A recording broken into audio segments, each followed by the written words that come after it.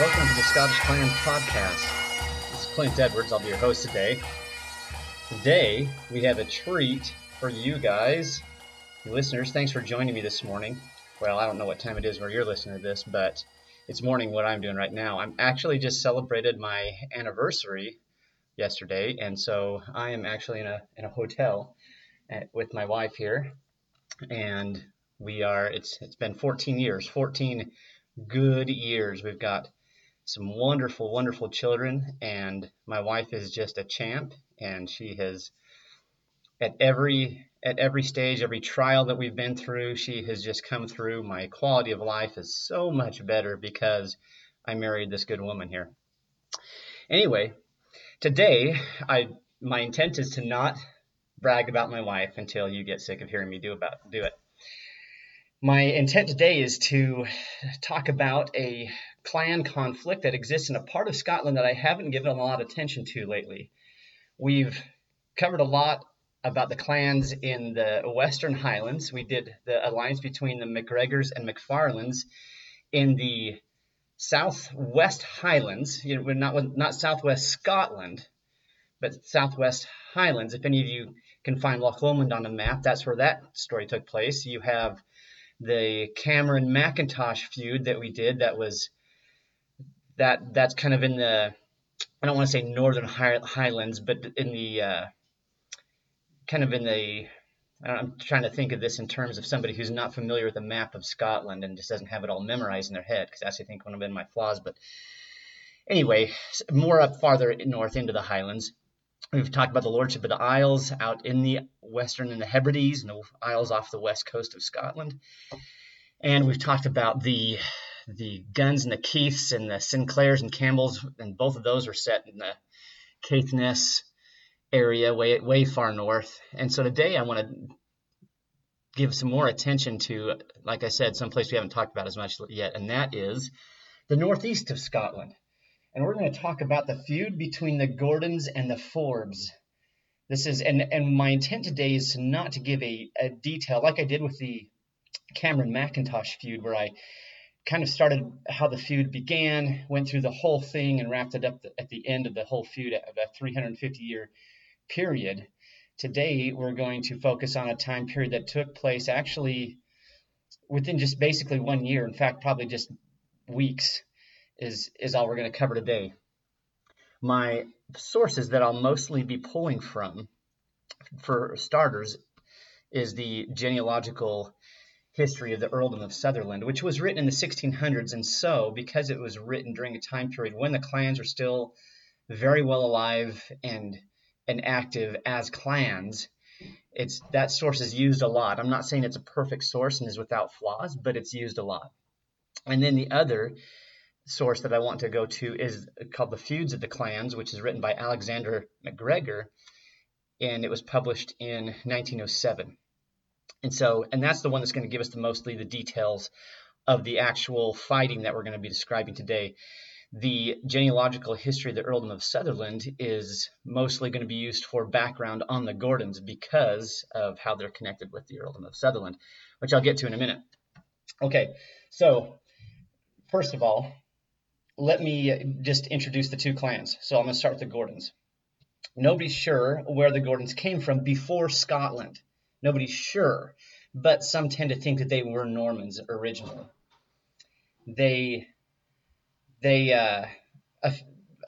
first place they had territory was in the borders, down in the eastern borders. There's actually a town there called Gordon, and we understand that we're not really sure whether they took their name from the lands or they gave their name to the land, but that's the original homeland. So how did they get settled so far north? So in the days of Malcolm Canmore, you had a gentleman by the name, well, we actually don't know his name. He's just an early Gordon. And he was supposedly reputed to have killed a wild boar that was terrorizing the neighborhood of what was then just called Strathbogie. Now, this area, as the Gordons come to occupy, will later become known as Huntly, and the Gordons will become known as the Earls of Huntly. But the earliest connection we can see between them and this land is this early Gordon killing this boar. Now, look, so the Gordons have an ancestor who killed a terrorizing animal? Who didn't? That'd be an interesting thing to do, is go back and see how many clans actually have a legend of an early ancestor that killed a wild animal that was terrorizing the neighborhood, or almost killed the king and they jumped in at the last second. That'd be interesting to see how many clans have a legend like that in their history, but there's a lot of them that do. In fact, both of our clans today have some kind of similar legend like that. Anyway, and I don't know if that was why they were given these lands by Malcolm Canmore, but that's who was supposedly have given the Gordons the lands up there, and that's how they came to be settled that far north, as they started out clear down the borders. Let's see. Oh, another important thing that we should know about the Gordons is that after the early 1400s, the Gordons are not Gordons in the male line. And I specifically mean the leading family, the ones who produced the chiefs for the clan. The male line ran out. The Gordon chief only had a daughter. Her name was Elizabeth, and she married Sir William Seton. And their kids took the mother's name and the titles that were associated with her family. Now, not every family did this. This was not the standard operating procedure with the Scottish clans. Oftentimes you see an earldom change hands between clans due to the male line running out and a new line marrying in, and now the new family, the groom's family, they keep their surname, but they take the title in the earldom. You can see this happen with the earldom of Lennox that I talked about with the MacFarlanes. So this is kind of interesting that these people who would be named Seton, these subsequent generations adopt the Gordon surname and the earldom of Huntly. They're the heirs to that earldom. And so there's a brief, just a cursory introduction to the Gordons. Once again, I don't mean to go into a ton of detail on these, but the background of these clans, that's a different subject altogether. I just wanted to introduce you to these clans. For the Forbes, which I believe was originally pronounced Forbes, but it's not anymore. It's just Forbes. And I'm going to stick with that pronunciation. Some say that they were of Pictish origin, which is really interesting. Others that they had a common origin with the Mackays, or Mackays if you're here in America, or in some places Mackies, but that they had a common origin with the Mackays, which would take them back to the early Mormaers of Murray and to the early Earls of Ross through the Macheaths. If you've ever seen that early spelling, clear back to the 1100s, you can see a group that's Macheths, Macheaths. But that's the Mackays claim descent from them, and if the Forbes share an origin with them, that would be true. Now, there's no solid connection there. There's no documentary evidence that connects these two clans, but those are just the two theories. One that either way, it looks like they're indigenous. They're not a Norman family that came through. They're either Pictish or early Gallic ancestors for the Forbes. They have a tradition. Now, this, once again, going back to the whole our ancestors through the animal legend, the Forbes have a tradition that an early ancestor, O'Conachar, won land by clearing the territory of bears that made habitation untenable. So you can see that we have man versus beast, clearing out the threat and being rewarded with the land that was opened up because of their valiant action.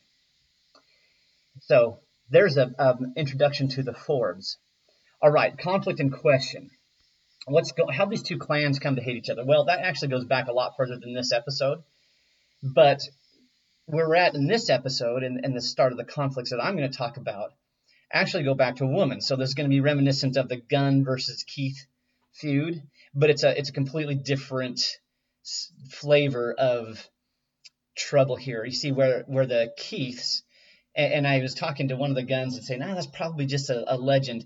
And it might be. I'm just telling you the stories, and you can decide whether you think that this is actual set in stone fact, and it's got solid foundation for it, or whether it's just fairy tales. But here's how the story goes. So with the Keiths, the chief of the Keiths just wanted Helen Gunn of Braymore and just couldn't stand her rejection and abducted her. Well, this is different. So you have John, the master of Forbes, was married to a Gordon, but it says he, quote, put her away, unquote. Now, I'm not really sure if that's a technical term or if that just means, hey, he didn't have any use for her. But it says he did that at the instigation of his uncle, Black Arthur Forbes. This Black Arthur Forbes is a really interesting character. I'm going to read to you how it describes him. He, in my head, when I think of Black Arthur Forbes, I think of, and this is just the way this is presented in the Feuds of the Clans by Alexander MacGregor. So that's my source. Don't get mad at me, Forbes. I'm not trying to, but this guy seems like the arch villain. The source says that this Arthur was a man of great courage, ambitious, and ready to undertake anything whatsoever for the advancement and reconciliation of his family. So he would stop at anything, and he advises John, Master of Forbes. Now, Master of Forbes, the master term. That's a title commonly used for the older son who's going to take the title of his father, but he hasn't inherited it yet. John's father, the Lord of Forbes, the Laird of Pitsligo, he is sick this whole time. He's old, and he's in Drumanor Castle, and so he doesn't really take an active part in the story. So his son, the Master of Forbes, is encouraged by his uncle, Black Arthur Forbes, to put away his Gordon wife. And so that automatically starts some problems. Now, at this time, the Forbes, as a clan, were not united. There's a lot of infighting. Now, and I'm going to go back to this Arthur Forbes because he's the motivating force behind a meeting between the heads of the different branches of the Forbes to get together and be unified. Now, you're thinking, why did you ever call him an arch villain? Well, it's just because it seems like, as I read through this account, that he's fueled by hate. And a guy that's fueled by hate can never be the hero. But, that's my own personal standard. But he's a very capable man and courageous, and he's not lacking in any of those the strength of character qualities, but that makes the best villain. Guys who are just cowards and completely incapable, they're not very good antagonists in a story. This guy is he's like a superhero villain worthy of Superman or Batman or like an actual superhero to fight against. He seems like a very, very strong, capable man. Anyway, he's, like I said, he's the motivating force. They have this meeting. The Forbes get together at a place called Tilliangus, and that's going to actually lend itself to the battle that is coming up soon. And they're trying to work out their differences, but also their goal is to plot against the Gordons. Now, let's welcome in another of our main characters here. You have Adam Gordon of Auchindoun, who is the Earl of Huntly's brother.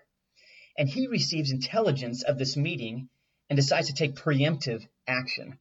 He assembled an unspecified number of kindred and followers and marched on the Forbes meeting at Tilliangus. Now, the Forbes see the Gordons advancing on them, but they don't move because, according to Alexander MacGregor, who's telling the story, they have a very good position, they're well dug in, and they outnumber the Gordons. So they're ready, and they're just thinking, bring it. And so this leads into the Battle of Tilliangus. The Gordons charged ferociously, and both sides fought valiantly.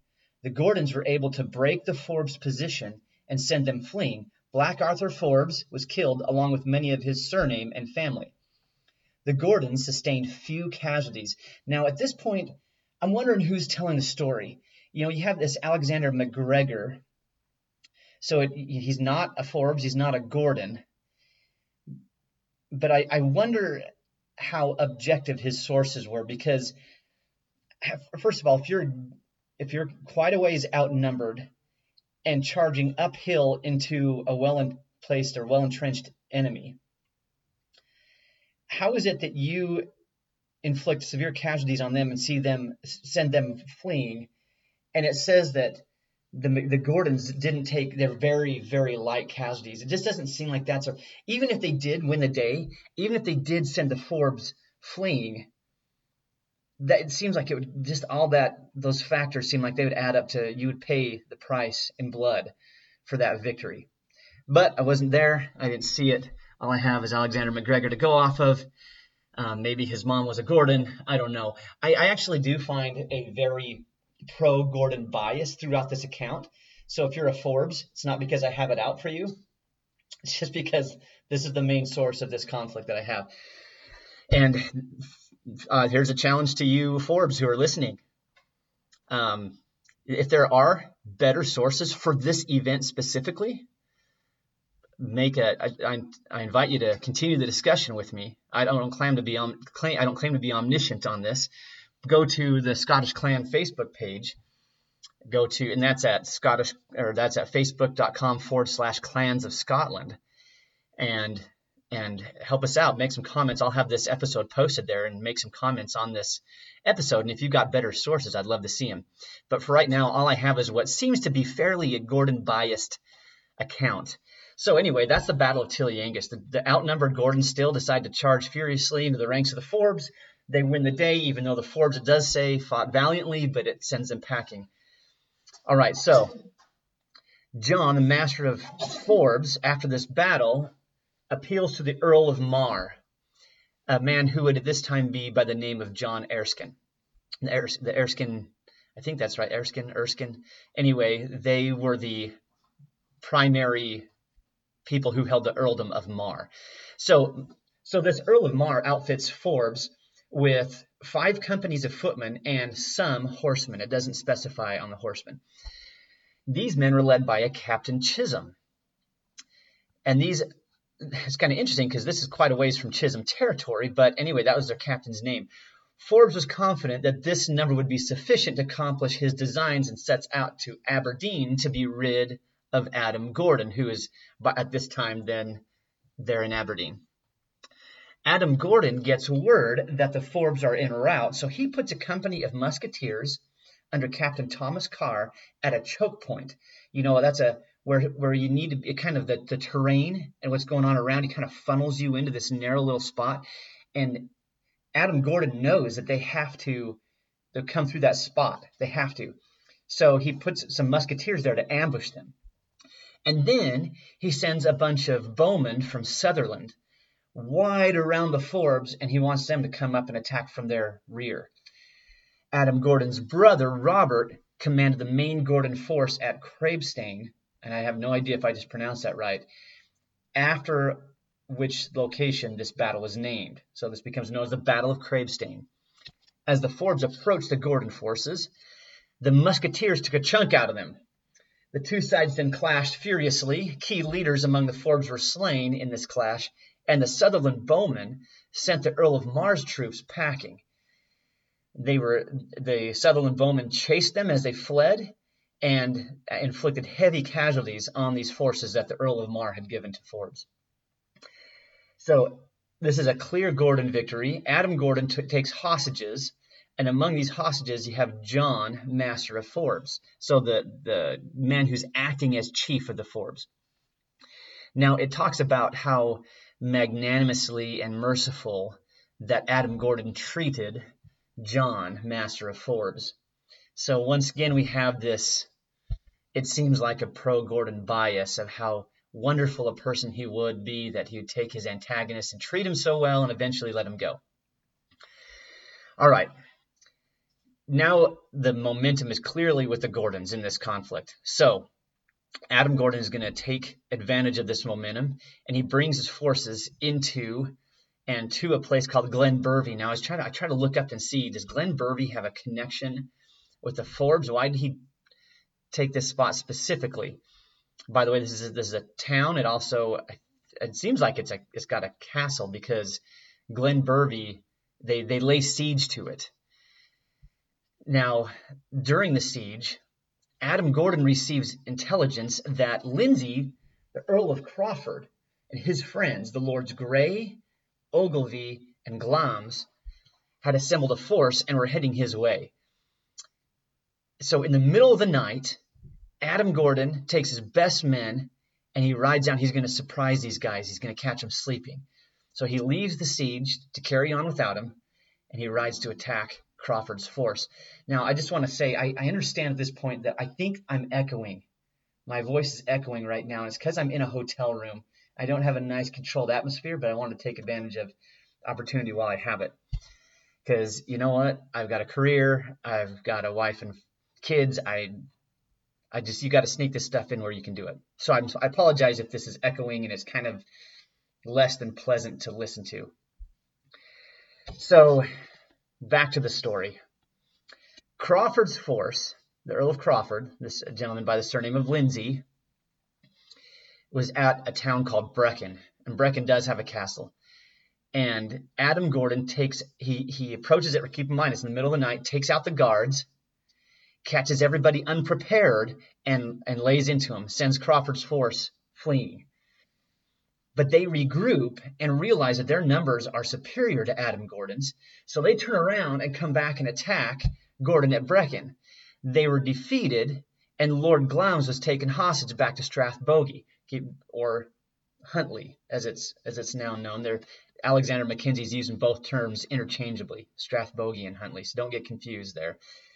And once again, it talks about how well Lord Glamis was treated, and then he was eventually released. Gordon then rejoins the siege at Glenbervie, which his forces succeeded in taking, and moved from there to a handful of other victories. Now, so they're just rolling through this area, kicking butt and taking names. But there's a superior force being assembled, but they withdraw.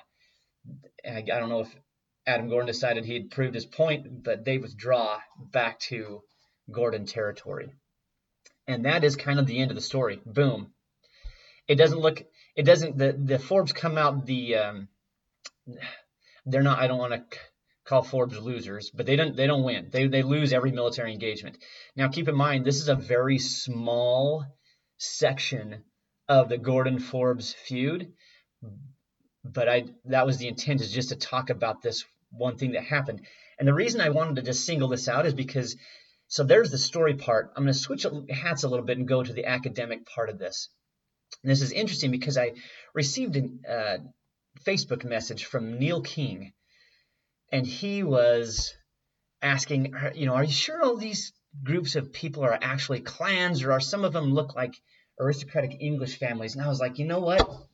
That is spot on to that question that I had for so long about the nature of these different kindreds. Were they actually clans in the Highland clan sense, or were they just, or is that just Victorian era marketing to say, hey, everybody's a clan and we have this tartan and we can sell more tartans? And what's the deal with this group of people? If there's any other of you who are wondering that same thing, I'll refer you back to episode 10, which is entitled, Is Your Clan Really a Clan? So thank you for that question, and I want to address that because I actually think that this battle, the account of this battle, highlights some really interesting detail that actually shows the Gordons and the Forbes as a clan, similar to what you would find in the Highlands. Now, here's why I think that. I'm going to go back through here, and I'm just going to highlight a couple of points about this that I think illustrate these two kin groups as clans.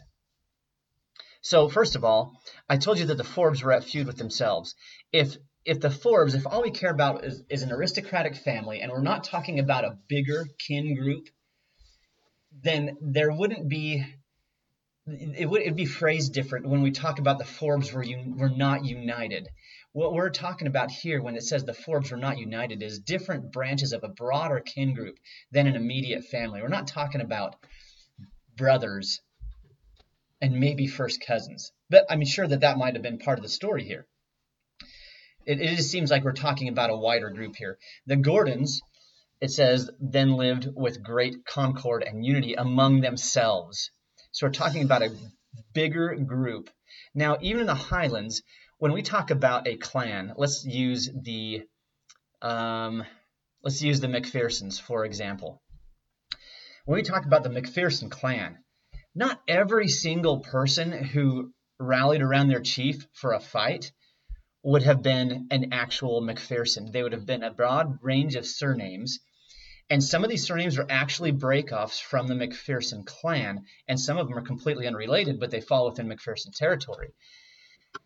So you have this mix, and so it says going back to MacGregor's account here, it says, and by the tolerance of their kings had for many years governed the people adjoining unto them.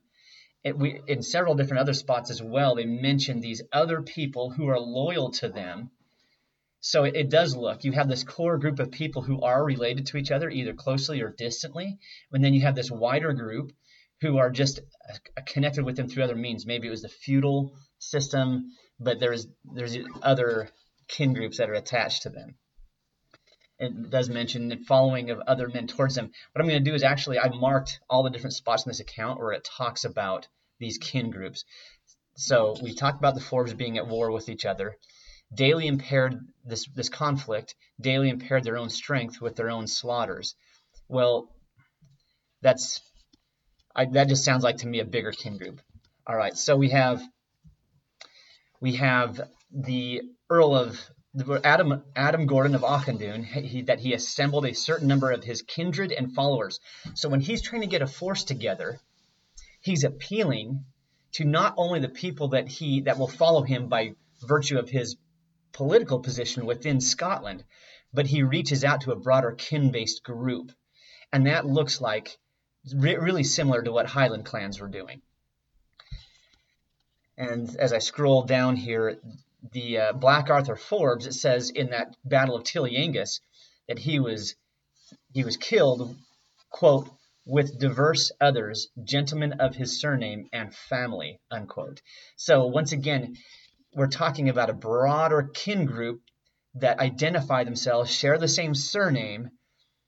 Anyway, now another thought that when I was pondering this question and researching it, I was thinking, what are the criteria for even being a clan? What does separate a clan in the Highland sense of a word from the aristocratic English families? And aside from the broader nature of this, we're not just talking about brothers or this immediate family. We're talking about a broader group. But in addition to that, there is a person who is recognized as the head of that broader kin group. And here it specifically, now I understand that this is 1907, so this might be anachronistic, but it talks about Black Arthur's nephew and chief of that family in reference to John Master of Forbes, at least the guy who's acting as chief while his father's old and sick at Drumanore Castle. So it recognized a chief. In my studies, it seems like in order to have a clan, you have to have a chief. It's not only somebody who thinks of himself as the leader, but is recognized by the broader kin group as the actual legitimate leader of that larger group. And so it seems that both the Gordons and the Forbes have that, or meet that criteria as far as these events unfold. Now it says, let's get back to the next point.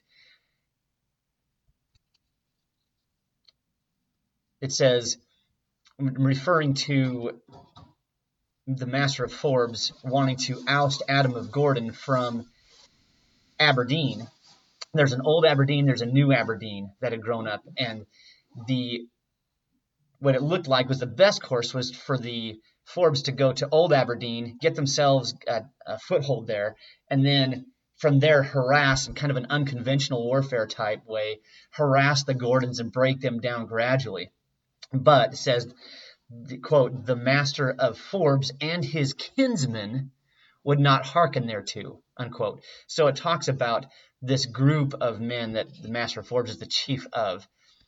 Anyway, I could go on, but if you want, I gave you the source. If you want to go back and read through that and see that as you read through this account by Alexander MacGregor, it definitely includes these broader kin groups with chiefs at their head that are rallying to the cause in either a real or perceived connection, a blood connection. And this falls in line with John Bannerman's work and what he calls, that was throughout Scotland, a kin-based society. And if you go back to episode 10, Is Your Clan Really a Clan? I go into a lot more detail, but I think that this event really paints a good picture of the Gordons and Forbes as clans, not Highland clans, but it's interesting, both clans, they were not based in the Highlands. They were both based in the northeast Scottish lowlands, but both had territory that stretches back into the Highlands and would at this time have been the Gaeltacht, or the part of Scotland that where Gaelic was the everyday language of the people. So these people would, whether these chiefs actually spoke Gaelic or not, they would have been very, because it controlled the part. They had Gaels within their stewardships, within their the realm of their leadership. They would probably have been very well acquainted with Gaelic culture, and I don't know that they didn't know Gaelic, but I've never seen anything in there that says that they did. But both the territory of the Gordons and the Forbes straddle that Highland Lowland line, so I think that's an interesting cultural element to this. And they do, once again, that's kind of my thesis here, is that they look like clans as they fight each other. They look a lot like clans. And that was one of the other criteria that I had in being a clan, is that there is a broader kin group. You have a chief who thinks of himself as a chief and is recognized by this broader kin group as the chief, but then also that this group of people do things together based on real or perceived kinship. And as far as the records come down to us, most of the time, unfortunately, that was fighting. That was what brought the clan together in so many cases, was violence. Either protecting themselves in a non-aggression type thing, but the non-aggression principle was just, I don't even think, part of their brainwaves. It was all about aggression and who was the best at it. So anyway, you have here this wonderful story. Not really wonderful, especially if you're a Forbes, but there's some really interesting characters here, some really interesting cultural things going on, and I hope you enjoyed that. There are one or two other points. The Sutherland Bowman. Why does Adam Gordon of Auchindoun have Sutherland Bowman working for him? Well, just like the Setons change their name and become the Earls of Huntly, the Earls of Sutherland, who had been descended from the de Moravia family, their male line ran out. And they have the last Earl of Sutherland has a daughter. She marries a Gordon. Now, this Gordon doesn't change his name, but he does adopt the earldom of Sutherland. So the Earl of Sutherland, from that moment on, is a Gordon, which is true at this time period. And so he has kin up in Sutherland that can donate men to their cause, and it just so happens that these guys were good with bows and arrows. And they definitely leveraged that advantage in the Battle of Cravestane. So there's the Gordon connection to Sutherland explained. And I think that was most of the things I just want. Oh, I wanted one more thing. You notice there's three main conflicts in this story. You have the Battle of Tilliangus, the Battle of Cravestane, and then the Siege of Glenbervie. In every case, Adam Gordon's intelligence system of receiving information, guys that he has out there feeding and relaying back information, is a game changer. He knows about this conference the Forbes are having in Tilliangus.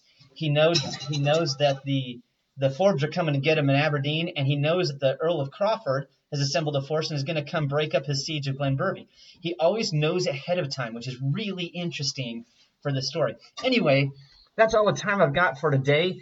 I just want to once again leave my invitations to you. I'd like you to, whatever platform you're listening to this on, would you leave me a review? And would you, as I don't want you to lie, make it as good as you can feel honest doing. But I'd also like you to leave specific comments if you can. If you have any friends, family, whoever that you think would be interested in these stories and in this information about the clans, please share this with them. And if you have want to continue the conversation, please feel free to do so on Facebook at facebook.com/Clans of Scotland. That's all I have for today, so I hope you have a wonderful day, and please join me next time in the next episode. Adios.